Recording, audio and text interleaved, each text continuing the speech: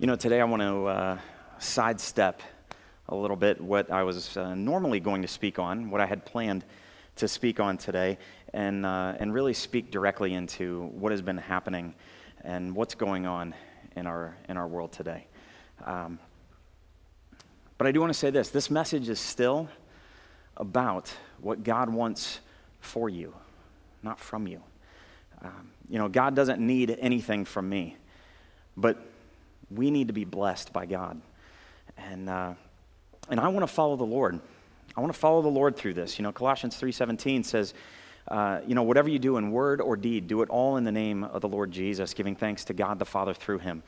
And so if you've got the Bible app, you can follow along with us there.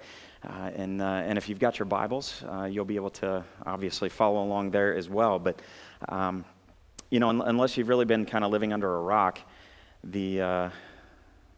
the whole situation of what's going on in the world today, I'm sure, hasn't passed by you. As you know, the coronavirus is spreading, and the stock market has been fluctuating, shall we say, and people are panicking. People are panicking, and so what do we do? What do we do? Do we not worry about it? Do we just go along like, business as usual? Do we underreact? Do we overreact and go buy every bit of hand sanitizer that we can possibly find and clean out all the toilet paper and all of that stuff? Do we prepare for the end of the world? I feel like that's probably a little extreme as well. Professional sporting events are being put on hold and canceled. Conferences, concerts, all of those things. Schools are shutting down for the semester. I know my kids are off school for at least the next 3 weeks, so pray for our home. Travel bans, you've got all of those things. Grocery stores are out of toilet paper, as we've mentioned, and we're all wondering what we're going to do when it comes to that one for sure. But so, again, what do we do? Do we ignore it? Do we really stockpile food, stay home for the next, 3 months or whatever and binge watch Disney Plus? Might have to think about that one. But, honestly, no. As disciples of Jesus, our decisions about how we treat this really need to be different. They need to be different. And the reason is because we are not of this world. We are not of this world. We are not to be conformed by this world. We don't live like those who have no hope. We have the hope of Jesus, and we need to live that way. We need to live differently.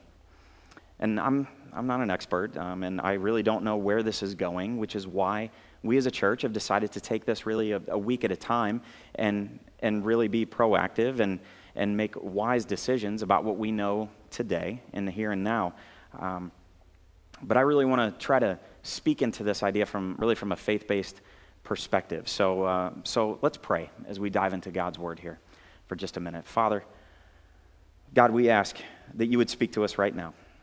God, I pray that you would put any distractions aside that we might have for those that are at home, Lord, and watching. I know it's really easy when we're at home to be distracted by things. So God, I just pray for the next few minutes, Holy Spirit, that you would move in a mighty and powerful way wherever we are as we dive into your word together. In Jesus' name we pray. Amen. There's been a verse that's been on my heart for the last few days that I really just couldn't get away from, and I want to start with that, and it's really in many ways the basis of what we're going to be talking about today, and it's in the book of 2 Timothy.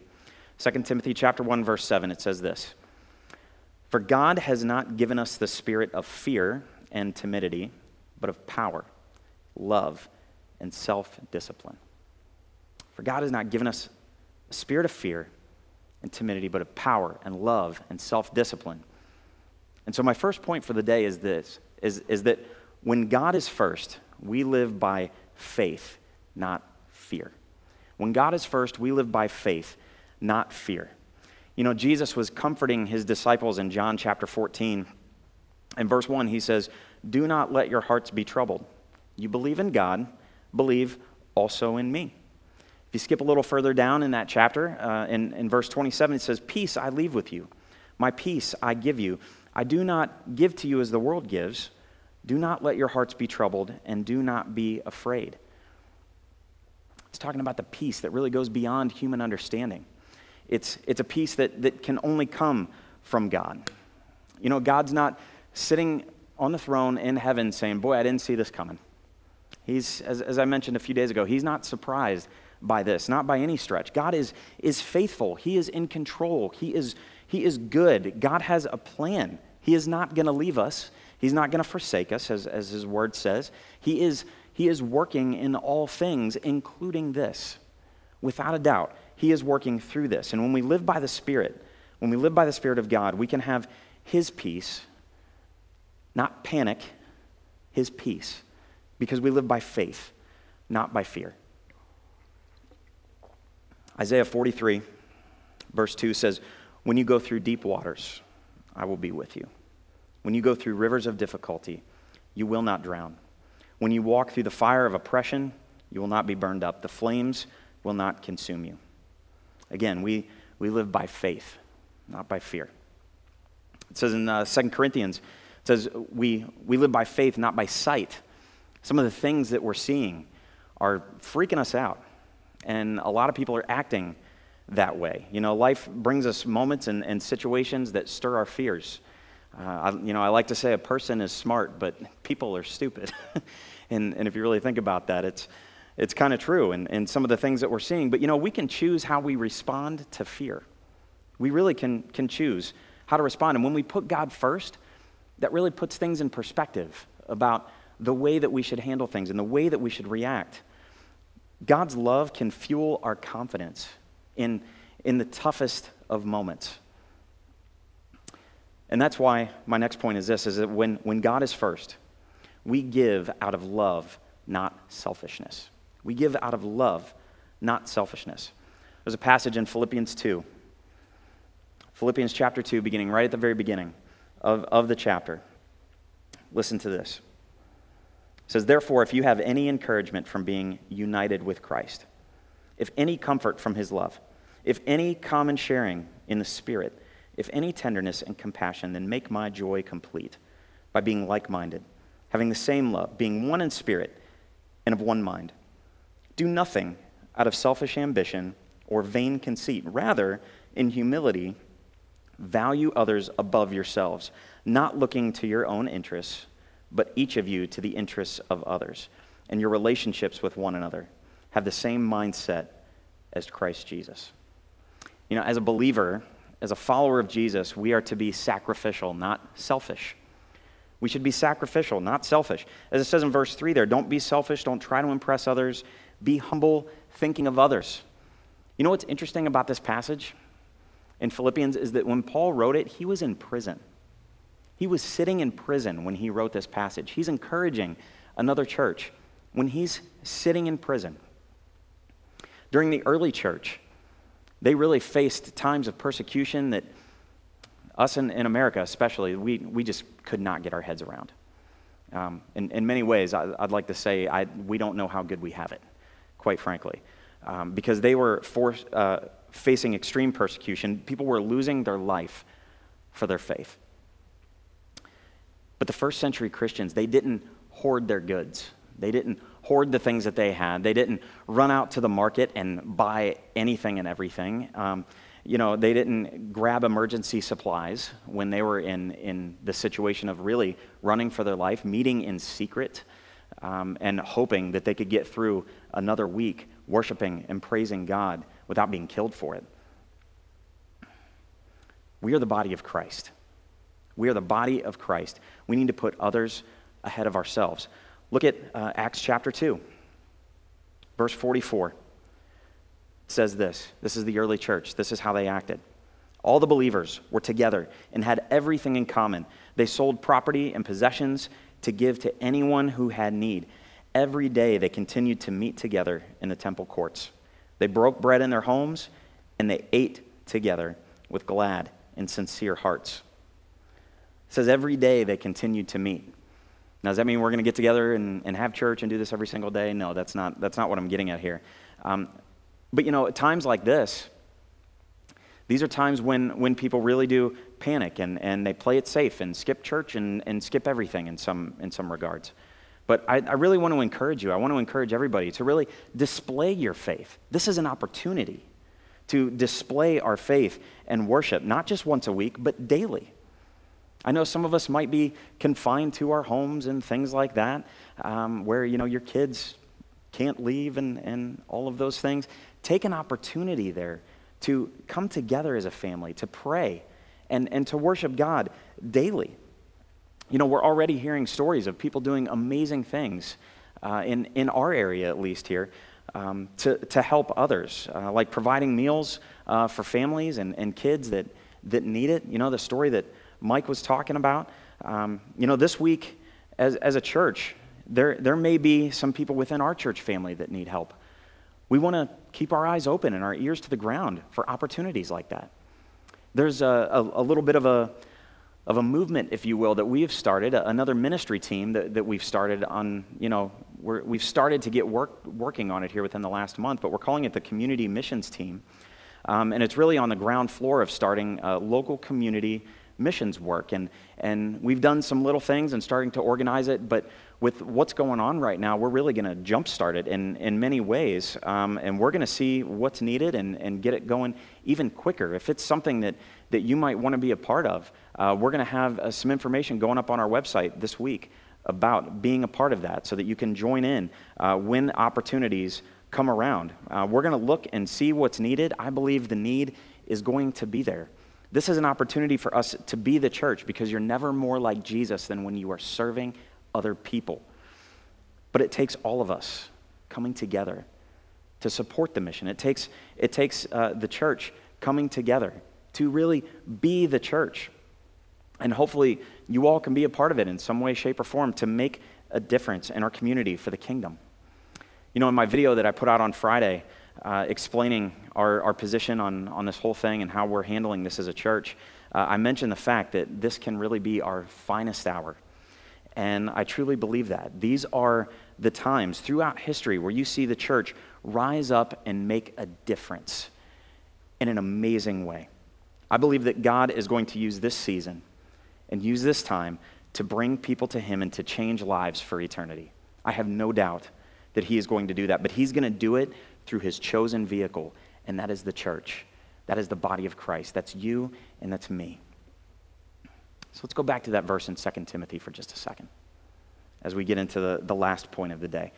2 Timothy chapter 1, remember verse 7 said, "For God has not given us a spirit of fear and timidity, but of power, love, and self-discipline." Now let's look at the next verse, at verse 8. It says, "So never be ashamed to tell others about our Lord."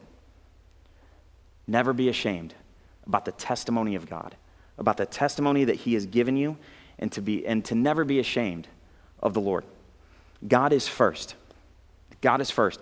And we are living out our faith, not fear. This is what we've learned so far, right? So we're living out our faith, not fear. We're being sacrificial and loving, not selfish. And then the last part that these verses teach us is that when God is first, we shine the light. We do not hide it. We shine the light. Jesus is talking in Matthew chapter 5, verse 14. He says this. It's probably a familiar passage. It says, "You are the light of the world. A town built on a hill cannot be hidden. Neither do people light a lamp and put it under a bowl. Instead, they put it on a stand, and it gives light to everyone in the house. In the same way, let your light shine before others, that they may see your good deeds and glorify your Father in heaven." Some people are anxious and afraid, and we need to be the ones shining the light. Let's be the ones showing love. Let's be the ones offering hope. Let's be the ones that have a sound mind during this time. I've heard it said, never waste a crisis. And while in many ways that's a leadership principle that can be taken many ways, but honestly, as followers of Jesus, right now we have an amazing opportunity during this unprecedented season that we never thought we would be going through. And we have the hope. We have the hope. Because no matter how bad it gets, there is always good news. There is always good news, the best news. Look at 1 Peter 3. 1 Peter chapter 3, verse 15 says this, "But in your hearts revere Christ as Lord." Let me stop there for a second. You know what that's saying? In your hearts revere Christ as Lord. God is first. It's saying God is first. And so we start there. We start with God is first. And then he says, always be prepared to give an answer. to everyone who asks you the reason for the hope that you have, but do this with gentleness and respect. See, be prepared to give an answer to everyone who asks you, that asks you to give the reason for the hope that you have, right? So how will they ask you if we're not living in a way that shows we have hope? They won't even think to ask you if we're living just like everyone else, if we're panicking, if we're running around like crazy people. We're not going to be able to show the hope that we have in Jesus if we're not living that way. You know, this virus is extremely contagious. We know that. It's 10 times more contagious, or whatever those statistics are, something along those lines. But you know, I hope that as Christians, we can be even more contagious. We can be even more contagious as followers of Jesus. The love and the hope of Jesus can spread quicker than any virus. It can spread quicker than any virus. If we are not ashamed of Jesus, and we are not ashamed of the power of the gospel. Gospel, that means good news. It's the gospel that brings salvation to everyone. Always will have the good news. In this time when everything seems like bad news, we will always have the good news. And that's why my connection point for the day is this. God is first, and he is in control. So let's live like it. God is first, and he is in control. So let's live like it. Do we really believe that God is in control? Do we really believe that? This is a time when we can show that. This is a time when we can live that out as followers of Jesus. God is in control. And if you're watching right now, I get it. I get that it maybe doesn't seem that way. Let's be honest. A lot of people are acting like that's not the case. It really doesn't seem, in some ways, maybe where you're at, that that's the case. But believe me when I tell you, God is still in control, and that he's not surprised by this, and that he loves you. He loves you more than anything, because God created you to be with him. He created you to be with him. And the thing that separates us from him is our sin. Our sin is the only thing that puts a separation between us, and God gave us a way around that, because there's nothing we can do to remove that sin from us. We can't get clean enough. One sin is all it takes to put that divide between us and God. I can't be good enough to earn that. I don't deserve it. And that's why he sent Jesus. Jesus paid the price for our sin. He paid the price for our sin on the cross. He gave up his life for you and for me. Paying the price for sin. Jesus died and rose again. That's what we're going to celebrate here in a few weeks in Easter. It's really what we celebrate every Sunday when we come together, is that Jesus is alive. And that's the good news. Everyone who trusts in him, everyone who puts their full faith and trust in him can have eternal life, and that eternal life can begin now, and it lasts forever. And it's really just as simple as crying out to the Lord and asking him to save you, to put your full faith and trust in him. There's no cookie cutter way to say it. It's really transferring your trust. It's transferring your trust to him. In the same way that you probably had to put your full faith and trust in your couch or your chair that you're sitting in right now, it's the same idea. You have to put your full faith and trust, and you have to put all of yourself, all of your full faith and trust in Jesus, and he will save you. I'd like to pray for you right now. Would you bow with me? Father, we thank you that you are not surprised by this. Father, we thank you that you are still in control. God, we're thankful that you are on the throne. And God, that we have the good news of Jesus. Lord, help us to live as people of faith, not of fear. Help us to be sacrificial, not selfish. And God, help us to shine the light to those around us. God, help us to live like you're in control, because you are. Help us to live that out. Help us to show the hope to the people we come in contact with, the hope that we have in you. Jesus, we know that you are going to do something amazing and something awesome through this time that seems so bleak.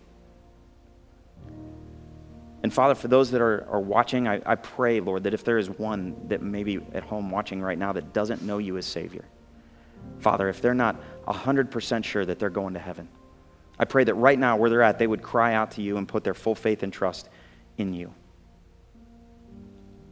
That they would acknowledge to you, that they would say, Lord, I know I'm a sinner.